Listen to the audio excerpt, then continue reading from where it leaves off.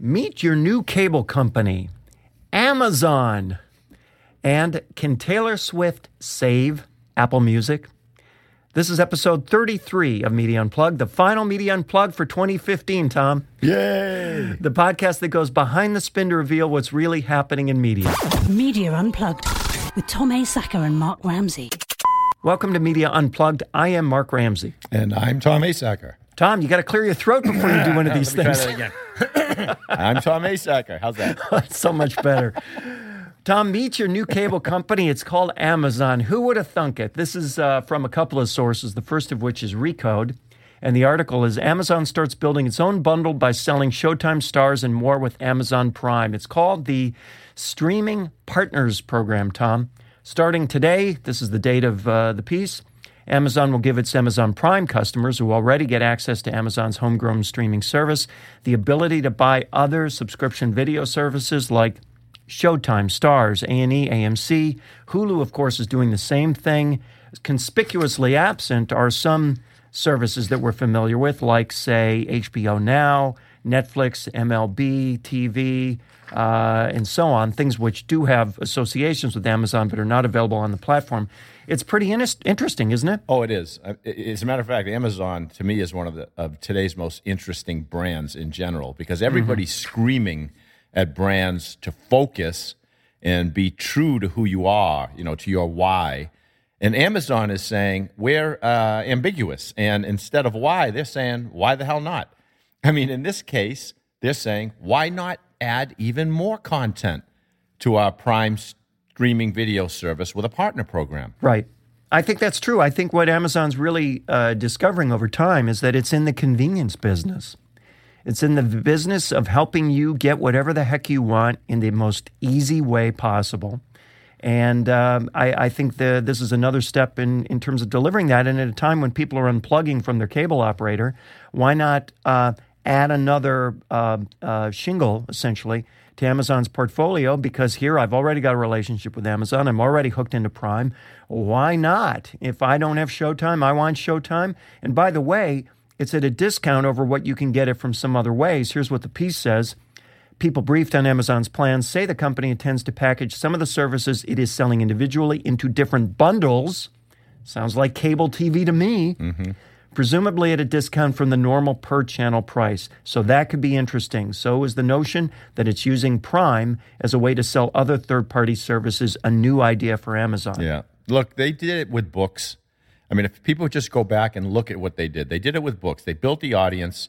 Then they went out to publishers and authors and said, hey, let us help you with merchandising, with shipping, with billing, eventually with printing of physical books with their CreateSpace company.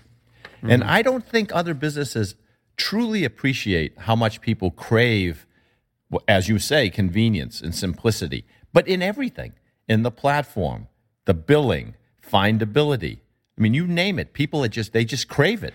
If they make it so easy, that's, I think, another piece from Video News, NUZE, they really put their finger on this when they say, here's the nub of it. The fly in the ointment for all these streaming video on-demand aspirants, all these individual channels, I mean, look at the Roku. I've got a Roku at home. Do you have like an Apple TV or Roku? No, I've got a Roku in one room that I don't use. I've got Amazon Prime and their player in the other room. Well, you know that from the Roku, there's a million channels on there, right? Yep. And so many of them, you have to say, well, why do I want to subscribe to the Warner Archive? There's actually a channel called Warner Archive where you can get some, obscure old Warner movies for like $8 a month. Now, why in the world would I subscribe to that? And there's a million of those that expect their own individual subscription. Who's going to build a portfolio of one-offs like that, one consumer at a time? The fly in the ointment, this article says, for all these SVOD aspirants, is that it is extremely unlikely that consumers will be interested in subscribing to more than a handful of services. There are numerous reasons for this, including cost, lack of awareness, confusion, complexity, paradox of choice, and so on. There is a reason the pay TV multi-channel bundle has worked so well for so long. Consumers with busy lives and finite budgets crave simplicity. Pay one price to one provider, get access to a lot of great content, and just sit back and enjoy. And you know what, Tom? That sentence is so overlooked by so many people who are really good at putting out news releases, really good at getting attention on tech blogs. But that one sentence to me is the key sentence. Well, it's because people are inside of their bottle. They don't see what the consumer sees, the label that they see. And even with Amazon, I mean, in order for them to, and I love the title of your piece there, right? The new cable company. In order for them to radically alter the industry, I mean, a few things are going to have to happen. First, they're going to need to figure out how to offer these new video subscription services, in my opinion, as part of its Prime offering. Yes. Maybe they'll call it Prime Plus video offering. So instead of whatever it is, $100 when you get free shipping and you get Prime and you get this, maybe it's $140 and you get Prime Plus video. And by the way, we would pay it. Yeah, that's what I'm saying. But you know why? Because people can, and I do it all the time, will more easily rationalize a one-time yearly payment than trying to decide each time we flip on the television and want to see a new series or show, do I want to keep adding monthly subscription costs to this thing that I'm already paying for? Like you said, $8 a month. I can get Netflix for $8 a month. That's right. Right? I mean, I think these guys are consistently they're overestimating their ability to turn what is a fancy news release into an ongoing business proposition because they're not taking into account the fundamental realities of consumers. I've got a situation right now. We're about to do some landscaping at our property, and I've got two choices. One is to work with the guy who's too expensive that we've worked with in the past. The other is to work with the guy who's going to be less expensive that we've never worked with before. I'm going to go with the more expensive guy. Yeah, because in your mind, the guy you've never worked with before could turn out to be much more expensive. It could turn out to be much more expensive, and it's more complicated. It's more risky. It involves having another guy at the house and getting another bid. And this is the essence of what all these individual channels don't understand when they're jockeying for attention. That wouldn't it be easier to give up a piece of the action and wrap myself in Amazon's cozy, warm embrace and let me be part of the Amazon bundle, even if it's at a premium to Prime? Absolutely. You are listening to Media Unplugged with Tom Asacker and Mark Ramsey. Tom, can Taylor Swift save Apple Music? I don't think so. But it's an interesting experiment, isn't it? Well, let's talk about it because let's begin with some numbers, first of all. Apple Music at last report has 6.5 million subscribers. That is viewed by many people as a really strong success because number one player Spotify has 20 million after, X number of years in the business. I think people are crazy. Okay, first of all, Apple comes to the party with 800 million iTunes users in this short period of time where they've maximized attention to the platform, right? Where they'll never be newer than they are when they're new. They'll never be more exciting and more newsworthy than they are when they're exciting and newsworthy. They have managed to achieve to snare less than 1% of their iTunes users, 6.5 million subscribers. Yeah. So people say, wow, if this continues at this pace, Spotify's going to have to look over its shoulder. It's not going to continue at this pace. That's the beauty of being new. Yeah. So that leads to this article from the Wall Street Journal. Apple's exclusive Taylor Swift concert film tests video as a lure for streaming services. And here's the story. At Apple's store starting Monday, computer and iPad screens will display a trailer for pop star Taylor Swift's coming concert film available exclusively to Apple Music.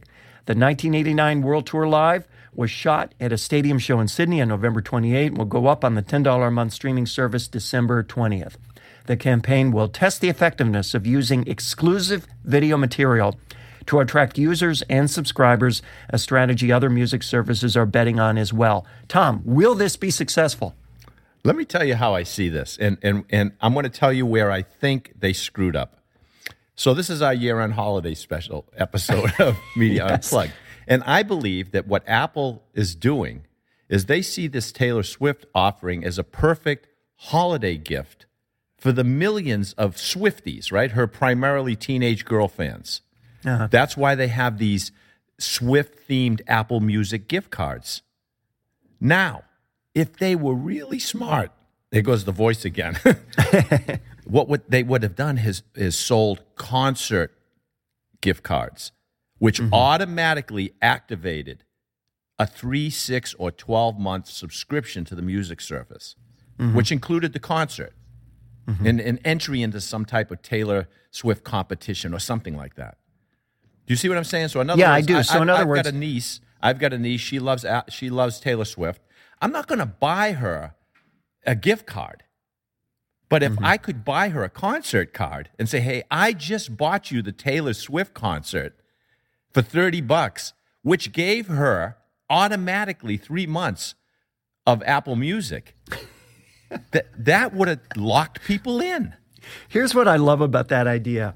It essentially acknowledges the one thing that Apple does not want to acknowledge, which is their best bet of selling Apple Music is by selling something else and giving Apple Music away for free. Absolutely. No, it's true. That's what you're arguing. I am arguing that. It's the same thing as when you wander through you're wandering through the airport and somebody sticks a toothpick with a piece of chicken on it in front of you.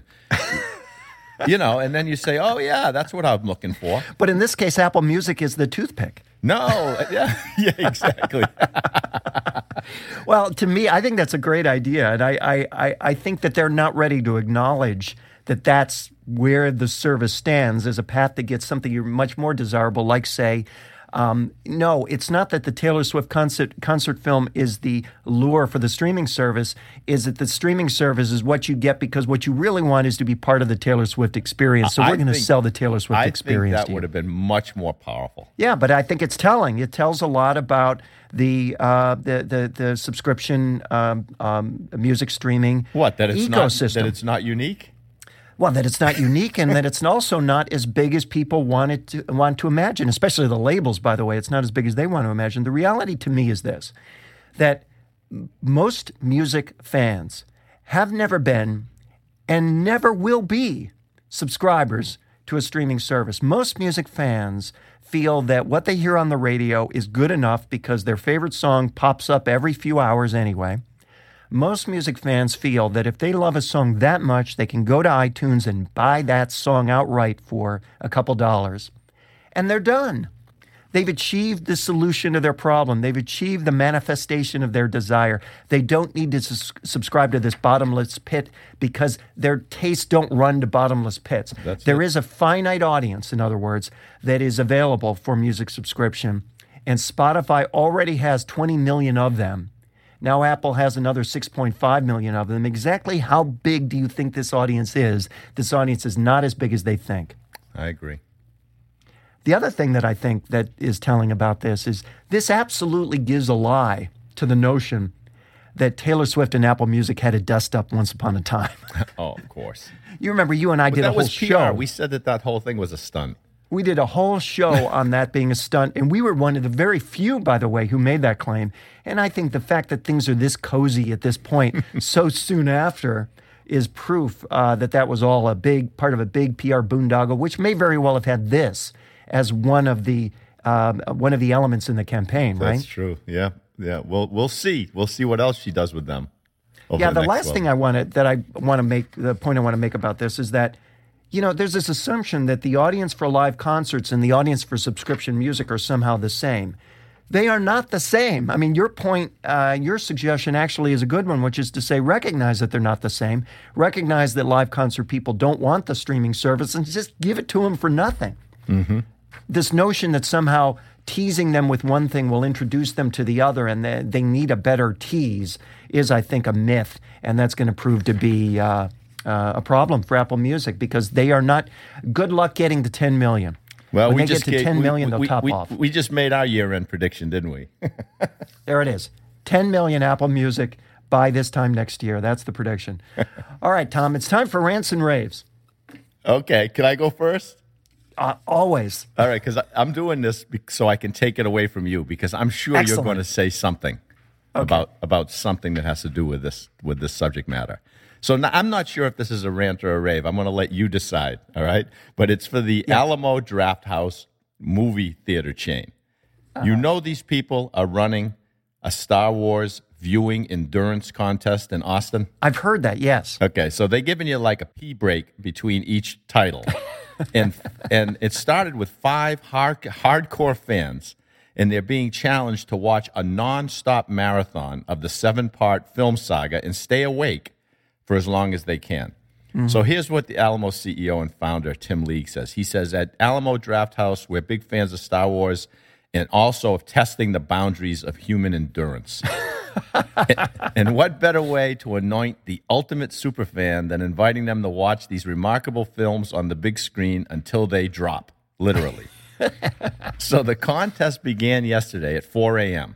Started with Episode 1, The Phantom Menace, and continued through Episode 6. And then the contestants were among the first to see The Force Awakens last night when the screening embargo lifted. Now, I'm looking at this. Now, they've watched every episode once, and they're on their, I think, like 13th viewing of The Force Awakens, which is going to play over and over and over as many times as it takes for only one of these nuts, contestants. They're left sitting. I don't know. They're going to probably be there drooling and babbling lines from the movie. Now, if you're interested, Mark, I'm telling you, you can go onto Periscope, put in username Draft House, and you can watch these people. I don't know what Really? Yeah. I didn't know that. Yeah, I'm not really sure what kind of action you're going to be watching. So look, the winner, they're going to get a 7-year movie pass to Alamo Theaters nationwide. They're going to get some Star Wars memorabilia, and they're going to have a theater seat named in their honor, complete with a naming ceremony. And, Mark, we should probably discuss this. The profits be with Disney. Because analysts right now are saying that the new movie could eventually bring in between $1.5 to $2 billion over the course of its global run. And here's something even more epic for you. Did you know that the movie revenues, all the films so far, have earned somewhere in the neighborhood of $4.5 billion? Wow. But $32 billion worth of Star Wars merchandise has been sold since 1977. And you know that originally all the rights to that merchandise were deemed as non-valuable and left in the control of one George Lucas. There you go. Isn't that interesting? By the way, you know, the reason why theaters have to be so creative with regard to the things they're doing around Star Wars is because, you may have heard this, that the normal split between theaters and studios is around 50% or so for tickets. In this case, Disney's driving a hard bargain, and it's more like 60%. So the theaters have less take from the experience from the get-go, so they got to be more creative. Now, Alamo Drafthouse is, of course, notoriously creative. But this is another, I think, illustration of just how important it is to think broadly about what you're trying to do. You're not just selling tickets. You're creating experiences. Absolutely. And you're leveraging the experiences of the brand, of the experiential brands that you're lucky enough to carry on your big screen. And that's true across all brands. And the last thing I have to say, having seen the movie, have you seen it yet, Tom? No. Be careful. Don't be giving away anything. I'm not giving away anything. I will only tell you this, that Harrison Ford, at this stage in his life, waves a blaster like an old man waves a golf club. That's all I will say. Was the movie good, though? Did you enjoy Yes. it? All right. Yes, it was very good. Yeah, go see it. All right, I have a couple. I have a rant and a rave this week. And my rant is a little complicated. I want to begin with this one. There was a piece in Neiman Lab that called, "Could Facebook be the next big platform for podcasts?" And I was so irritated about this because of the title alone. Here's how it opens. Would you log onto your Facebook account and listen to a podcast? In some ways, it can make a lot of sense. People are spending tons of time on Facebook anyway, so why not listen to some audio while you're there? Well, personally, my answer would be, because that's not why I'm there, okay? Other than that, it's fine. So then it goes on to the point of the article, which is WNYC is experimenting with this exact concept. It published a new full-length episode of Here's the Thing, is the name of the show, to their podcast feed. It's a 48-minute episode with host Alec Baldwin interviewing Jimmy Fallon. 48 minutes. So, Tom, now the way this... That was a good episode, by the way. Well, you spend 48 minutes listening, but not on Facebook. I mean, they had the person who's responsible for this. Her name is Delaney Simmons. She's their social media director. She said this experiment is different. You don't have to leave Facebook to consume it, and the content itself is uploaded directly into a product feature within the Facebook universe. They don't have the ability to upload audio, so what you do is you're uploading essentially as a video with a static image. So the question is, what does this have to do with anything? It turns out I know this Delaney Simmons. I've worked with her before. I worked with her in A&E. She's a smart person, but this is just dumb. Anybody who looks deeply into how Facebook is used knows this is a dumb notion. People are never going to listen to podcasts on their Facebook feed. The best proxy for that, and because podcasts are obviously things that are longer than a few seconds, right? The best proxy for that would be video. So here's what I did, Tom. I went to a video that I posted to Facebook. This is a minute-long video, not a 48-minute-long video, but a minute-long video. And I'm picking one that got a lot of reach, okay? So this particular video, and this is my video, got a reach of 405,000. Would you just say that's a fair amount of reach? That's pretty good, Mark. 405,000, okay. We should upload Media Unplugged. Well, don't defeat the purpose of my point, Tom. So wait, that's reach, Tom. That's not views. I'm not done, Tom. Okay. So here are the views. 5,000 views, okay? That's 1.3% of the reach. Now, Tom, when I say views, I don't mean all the way to the 60-second mark. Do you want to know how many of those views were 30-second views, which means half of the total duration of the video? 1,609. That is 0.4% of the reach. Got to the halfway point, Tom. And I'm looking at the chart on Facebook Insights, and you can see that the reach starts tanking. The hockey stick begins at about the 5-second point. In other words, the moment they don't see a cat doing something. The moment that the page actually downloads, the retention starts dropping like a rock. So the idea that anyone would listen to any audio show of any duration, and audio, remember, unlike video, video, you could argue that something's going on in the first 5 seconds. Audio, nothing's going on at all visually. You've got to actually listen to experience the audio. So the idea that people are going to listen to podcasts, that Facebook is going to be a platform for podcasts is absurd. It's utterly absurd. Now, that's not to suggest that it isn't a good place to promote podcasts or to tease podcasts or to give, here's 30 seconds of a podcast, you can hear more here. As a promotional tool, it's awesome. But the idea that, quote, could Facebook be the next big platform for podcasts? The answer is unambiguously no. So that's all right. Well, you answered that question. By the way, if you couldn't tell, that was my rant. In case you couldn't tell, that's our second prediction for 2000. Yeah, that's my second one. Okay, here's my rave. Are you familiar, Tom, with a platform called Omaze? I've heard of it. Yeah, Omaze, O-M-A-Z-E, is a platform that essentially is like a Kickstarter tied in with once-in-a-lifetime experiences tied in with charities. So it's a platform that allows you to bid, essentially, on the chance to win a once-in-a-lifetime prize, and the money that you bid goes to charity, and you get a perk along the way. So you get something for you, something for charity, and you get to be part of this really cool prize. And the prizes are generally fairly creative, and this one just knocked me out. This one is my favorite ever. So here it is. Go ahead. Here's the prize. George Clooney wants to look you in the eyes and tell you how great you are. In person over lunch. Oh, God, no. This is what it is. Okay, this is great. You and a friend could fly to Los Angeles, meet George for lunch, and let him shower you with compliments for 45 glorious seconds.